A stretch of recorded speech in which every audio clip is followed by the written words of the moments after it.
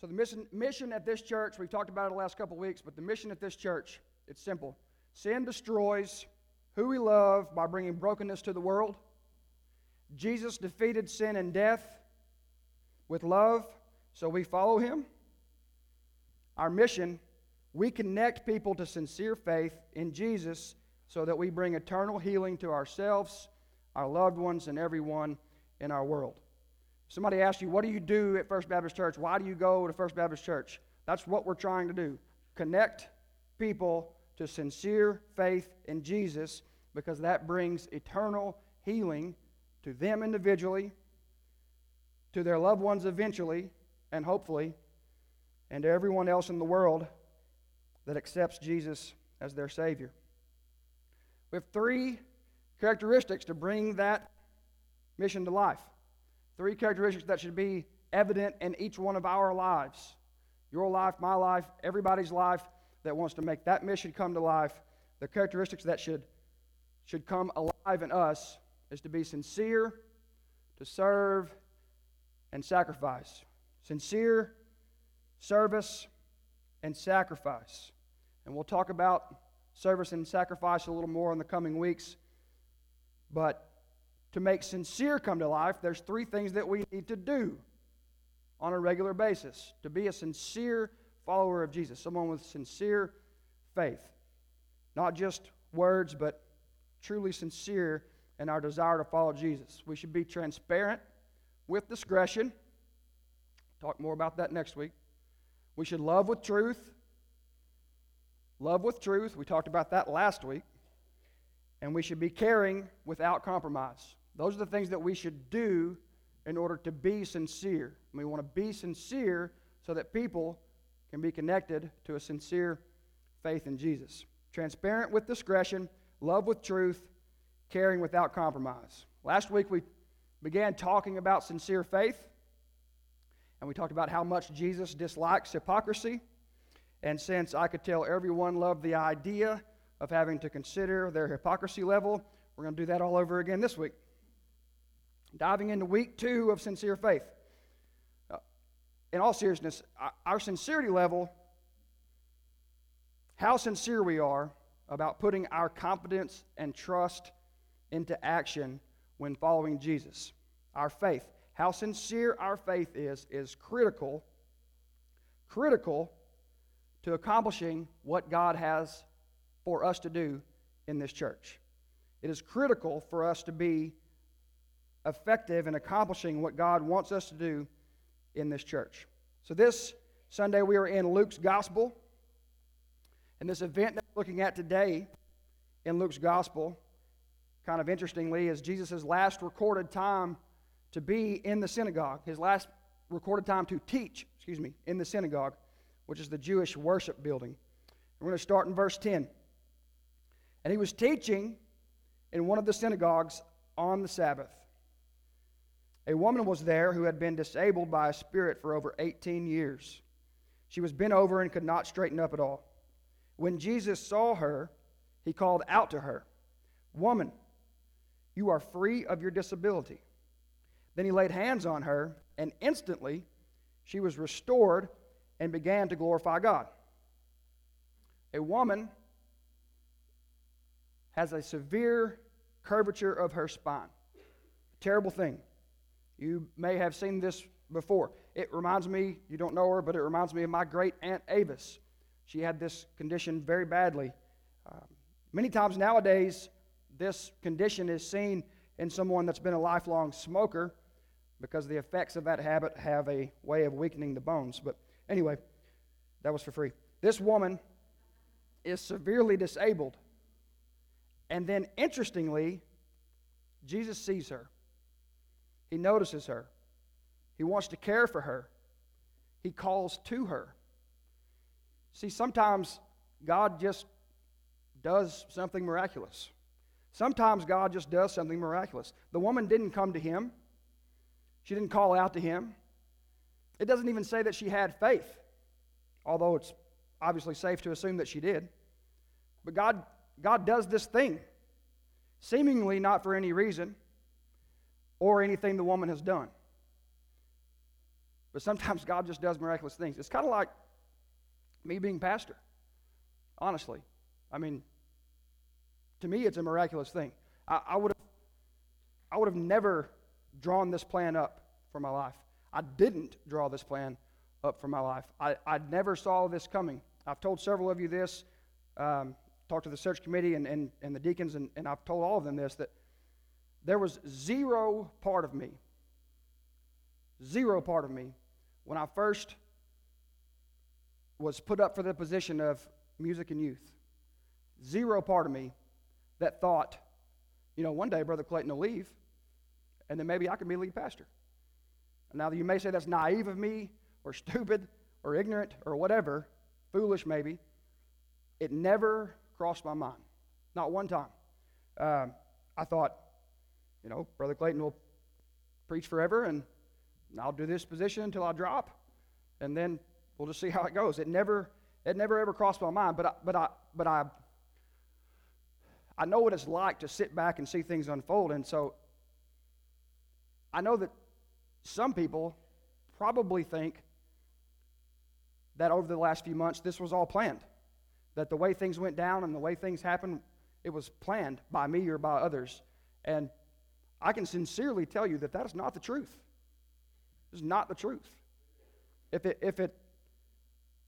you think that is the truth, I'm sorry, but I can sincerely say that is not the truth.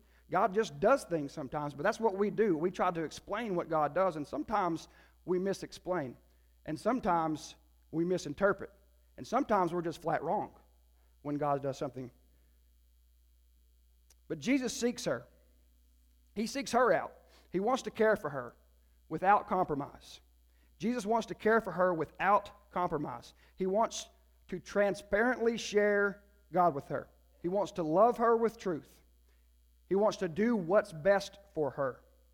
He speaks her healed, and he confirms it with a touch, and instantly she is restored to full health. Bam! And what does she do? What does the woman do? The only response that there actually is to an encounter with God. She worships.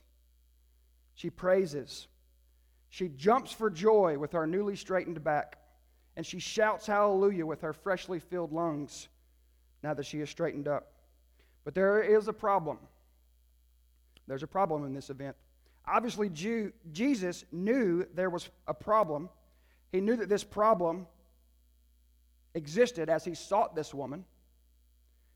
What is the problem? Some of you already know. It's the Sabbath, the Shabbat, the day to cease and desist of work, the day to remember who God is, what he's done, and what he's going to do, to remember the reliance we should and do have on God. For Israel, this is a day that was born from when God gave them manna during the 40 years of wilderness wanderings. If you don't know about this, you should read your Bible. There's a lot of interesting things in there. And he gave a double portion of manna on Friday so that they would have enough food on Saturday and would not have to work. They could rest from their work on Saturday, the Sabbath, the Shabbat. But Jesus cared for this lady without compromise. And this potential to compromise is twofold. There's two ways that we can compromise caring for someone. You care for people, but you do not compromise the truth of God. You care for people, but you do not compromise the truth of God. Period. Ever. End of discussion. Truth of God, never compromised, never an excuse to care for someone or to love someone. Secondly, though, and probably more often, what we have a tendency to do as just human beings. You care for people, but you never compromise caring for people because of any man-made tradition or rules.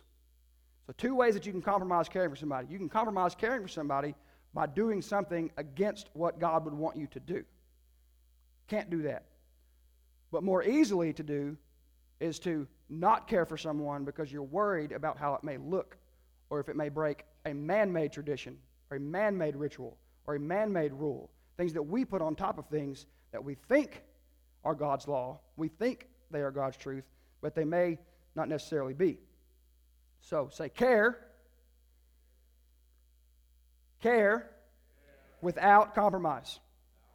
Care without compromise. All right, I woke a few of you up. Verse 14. But, what an important word. Verse 14. But, Jesus had done this amazing thing to be celebrated, but God has done this miracle, and then everybody should be on their faces worshiping Him, but, verse 14, but the leader of the synagogue, indignant. What a word. Indignant. What is indignant? Feeling or showing anger or annoyance at what is perceived, key, as unfair treatment. And why? Because Jesus had healed on the Sabbath. The leader of the synagogue is indignant because Jesus had healed on the Sabbath. He had worked on the day of rest. Now notice how sincere, sarcastically, this guy is. He's indignant, right? He's indignant at Jesus for healing on the Sabbath. Still in verse 14, here we go. The leader of the synagogue, indignant at Jesus for healing on the Sabbath, responded by telling the crowd. He's indignant at Jesus, but he responds to his indignation by talking to the crowd. And here, the hypocrisy of this man's heart comes on full display. He has a problem with Jesus, but he turns to the crowd. He has a problem with Jesus, but he turns to the crowd. Come on, church. If we have a problem with one another, let's do it the right way. Let's go to the person we have a problem with and talk it out. Probably a miscommunication. Maybe you were wronged. Who knows what the story is? But the way Scripture tells us to deal with problems is to go to the person first and talk about it. This guy's a hypocrite. He's a hypocrite. He's mad at Jesus. He's aggravated at Jesus. He doesn't like what Jesus did, but he turns to the crowds and he talks to them. He doesn't say anything to Jesus. Back to verse 14. There are 6 days when work should be done. Therefore, come on those days and be healed, and not on the Sabbath day. There's 6 days you should be working, people. He turns to the crowds. There's 6 days you should be working. So come get healed on those days. But this day, God's day, the day of rest, the Sabbath, the Shabbat. Can't do any work on this day. We've told you this. We've told you this rule exists. Don't you know not to come to the synagogue and be healed on the Sabbath? He blames the people for coming to be healed on the Sabbath. It's the clear tradition of the rabbis that you have to be healed on the other days of the week, but not on the Sabbath. But what's the problem with what he says to the crowd? What's the problem with what he said? The woman didn't come to be healed. It never says that. The woman just came to the synagogue because it was the Sabbath. Jesus sought her. Remember? Jesus sought her. She didn't come to the synagogue and say, "Hey, Jesus, look at me. Can you do something about this?" She didn't say that. He went to her. He's double-fold. He's a hypocrite again. Not only is he not addressing the problem to the person that he has the problem with, but the problem he has with the problem isn't even a problem. It's not even their fault. They didn't do it. Verse 15. This is when you should be going, "Come on, Jesus, let him have it. Let him have it. Let him have it. Let this hypocrite have it." Right? But the Lord answered him and said, "Hypocrites! Doesn't each of you untie his ox or donkey from the feeding trough on the Sabbath and lead it to water? Satan has bound this woman, a daughter of Abraham, for 18 years. Shouldn't she be untied from this bondage on the Sabbath day?" When he had said these things, all his adversaries were humiliated. But the whole crowd, all the people, was rejoicing over all the glorious things he was doing. First, notice this in these verses. There's one leader of the synagogue, right? The whole time this guy's been mentioned, it's one person. But what does Jesus say? hypocrites. Did you catch that? He says, you hypocrites, with an S, as in plural, as in more than one. So the leader of the synagogue, and all you suckers that feel the same way that he does, that's my translation. He's being real clear here. You will untie your animal and make sure he is okay on the Sabbath, but you won't help out a fellow human being? You'll untie your animal and take care of him, but you won't help a person? Now, I know that it's easier sometimes to take care of your pet than it is to take care of a person. I get that. They love you back without anything, there's no problems. And I get that. And the problem here isn't that it's wrong to be taking care of animals, obviously. The problem is that they are taking better care of animals than they are people. I do have a problem with that. Jesus here is clearly displaying their hypocrisy. They're pretending to follow the law when in actuality they are blatantly breaking the law. See, they're pretending to follow the Sabbath law, but they're actually breaking the greatest law, the greatest commandment. All throughout Scripture, the greatest commandment is what? Love God with everything you got and love people the same way.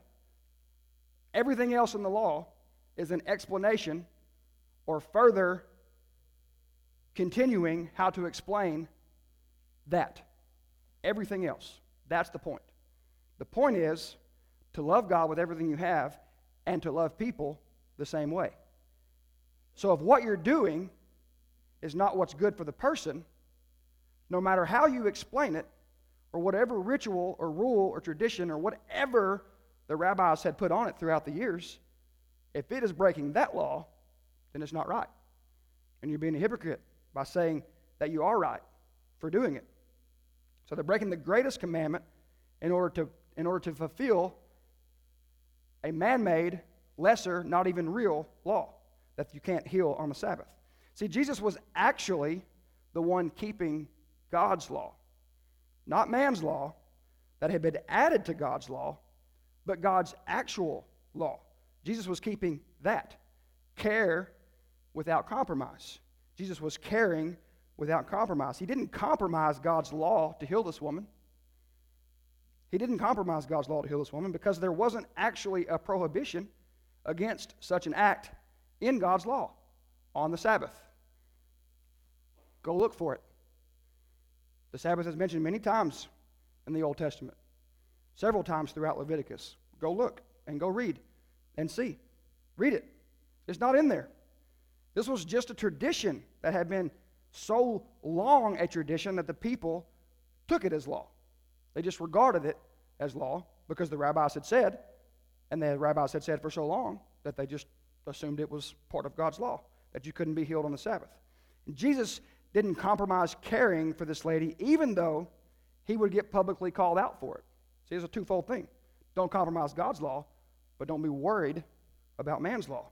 Jesus didn't compromise caring for her, even though he was going to get publicly called out for it, even though to some he would be doing something wrong. He knew what was right, and he did what was right, regardless of what anyone thought about it. He cared without compromise. He cared without compromise. So, how do we do this? How do we care without compromise? What should we do to make sure that we are caring for each other and for people outside of each other, this church? How should we be caring for them without compromise? What are some rules, traditions that we have made up that might get in the way of God doing a mighty work? Things that we need to be aware of so we can seek to get rid of them and get busy caring for people without compromise. I don't know. What are they? What are some things we've put in the way? What are some things we consider to be the rules of church. An easy one is dress. That's always the one everybody goes for. Dress. Right? Like, my wife picked this out. Am I a better preacher today because I wore this? Here's the thing. Now, John, you know what you're working with here, man. You know what you're working with here. Here's the thing. If wearing a three-piece suit every Sunday would get more people to know Jesus sincerely, then I'll do it. If wearing board shorts and T-shirts and flip-flops every Sunday will get more people to know Jesus sincerely, then I'll do that too. Because ain't neither one of them against God's law. Right? Stuff we've made up. Stuff makes us feel good. Not stuff God cares about. I don't have a problem getting dressed up. There's nothing wrong with getting dressed up. There's not. Right? Come to the Lord. Worship the Lord with your sincere heart. And for a lot of people, to not dress up is disrespectful to God. And I get that. But for some people, it's not. So let's make sure we don't ever make it a thing. Right? I mean, I don't really think it is much of a thing anymore. It used to be. But I don't really see it being a thing anymore. But it can be. It could be. It's an easy thing to go for. What about status? Got to have a certain status to come to this church?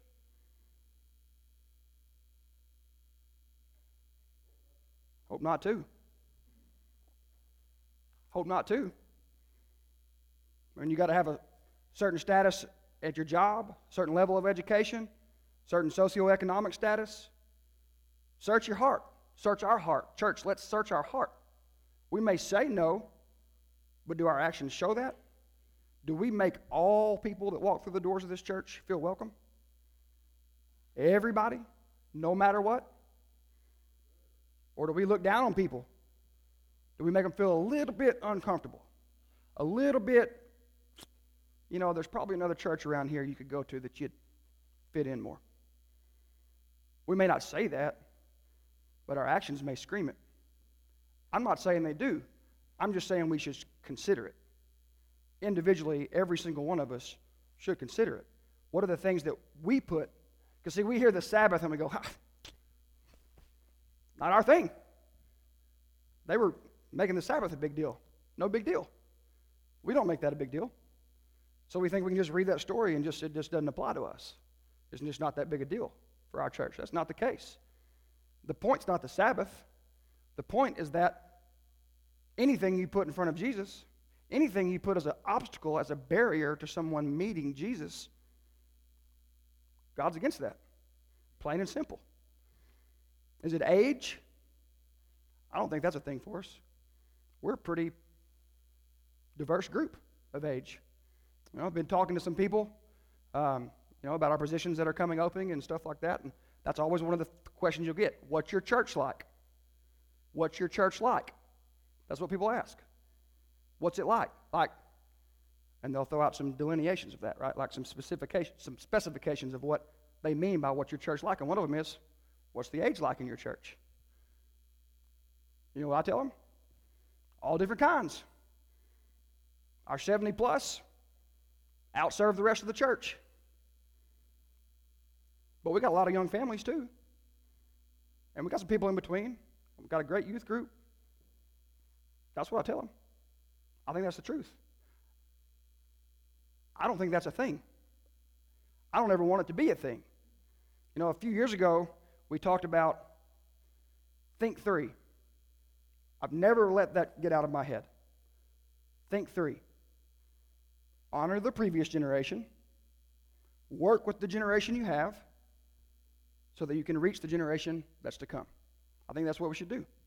I mean, without the generations before us, this church building wouldn't exist. The financial situation that we're in, which is a lot better than a lot of churches, wouldn't exist. We should honor that. We should be thankful for that. But we shouldn't let that keep us from doing what we need to do moving forward. We should be working with each other. Our generation doesn't mean boomers or millennials. Our generation is right now. All of us right now are our generation in this church. We're all here right now. But we got to be working to meet the generation that is to come. Because I think if we asked ourselves this question, and we answered truthfully, we would all come to the same, hopefully, the same answer. Do you want this church to exist after you're gone? Yes or no? Because you're going to be gone. And I'm going to be gone. If the Lord doesn't come back, eventually, every person in this room is not going to be here anymore. Do we want this church to exist afterwards? So age can't be a thing. I think we need all ages. We need to learn from the generation that knows, has been there, has seen the mistakes or made the mistakes and learn from them, can teach the current generation not to make them, and we need to be reaching the next generation so this church is here 5, 10, 15, 50, 100 years later. What about structure? Is structure a thing? Time of service? Don't hear what I'm not saying. I'm not saying I want to change the time of service. That's not what I'm saying. I'm not saying these things because I have some big thing that I'm trying to unroll and unveil to everyone.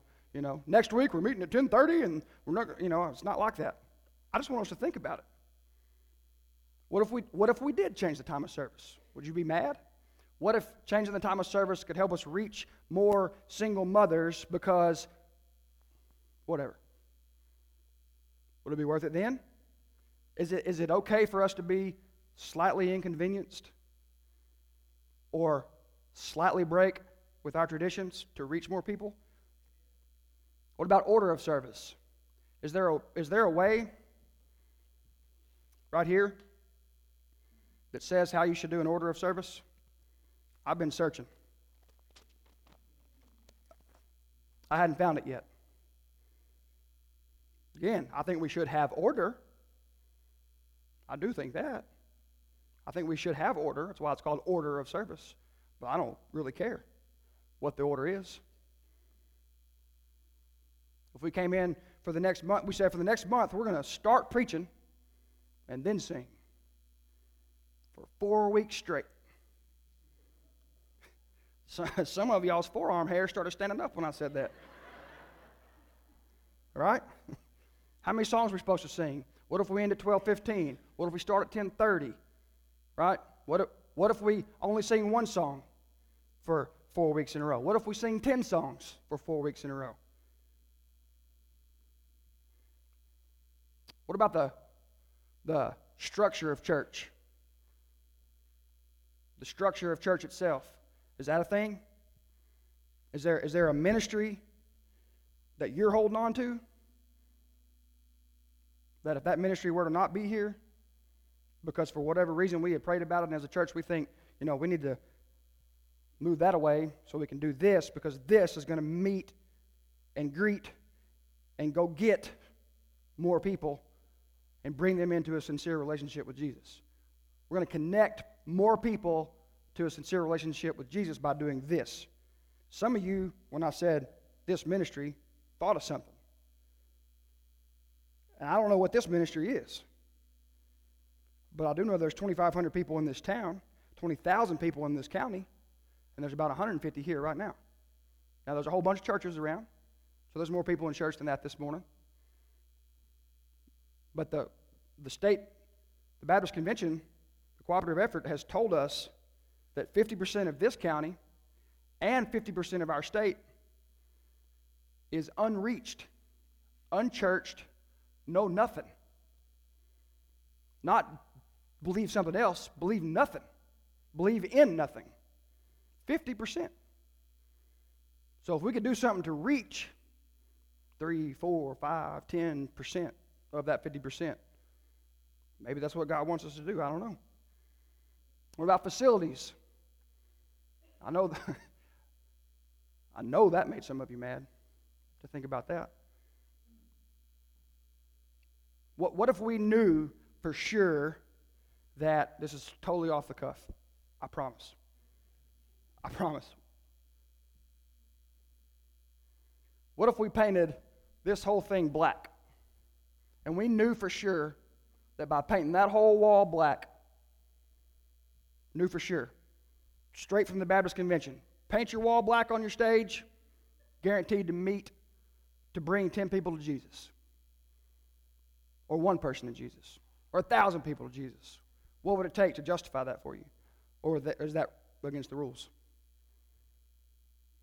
I'm not saying I want to paint the wall black. I'm saying if we were pretty sure it would help bring people to Jesus, I'd be all for it. I don't care what the color of the wall is. What is it that may be an obstacle to keeping someone from checking us out? What is it? What is it that may be an obstacle to keep people from coming here and finding Jesus?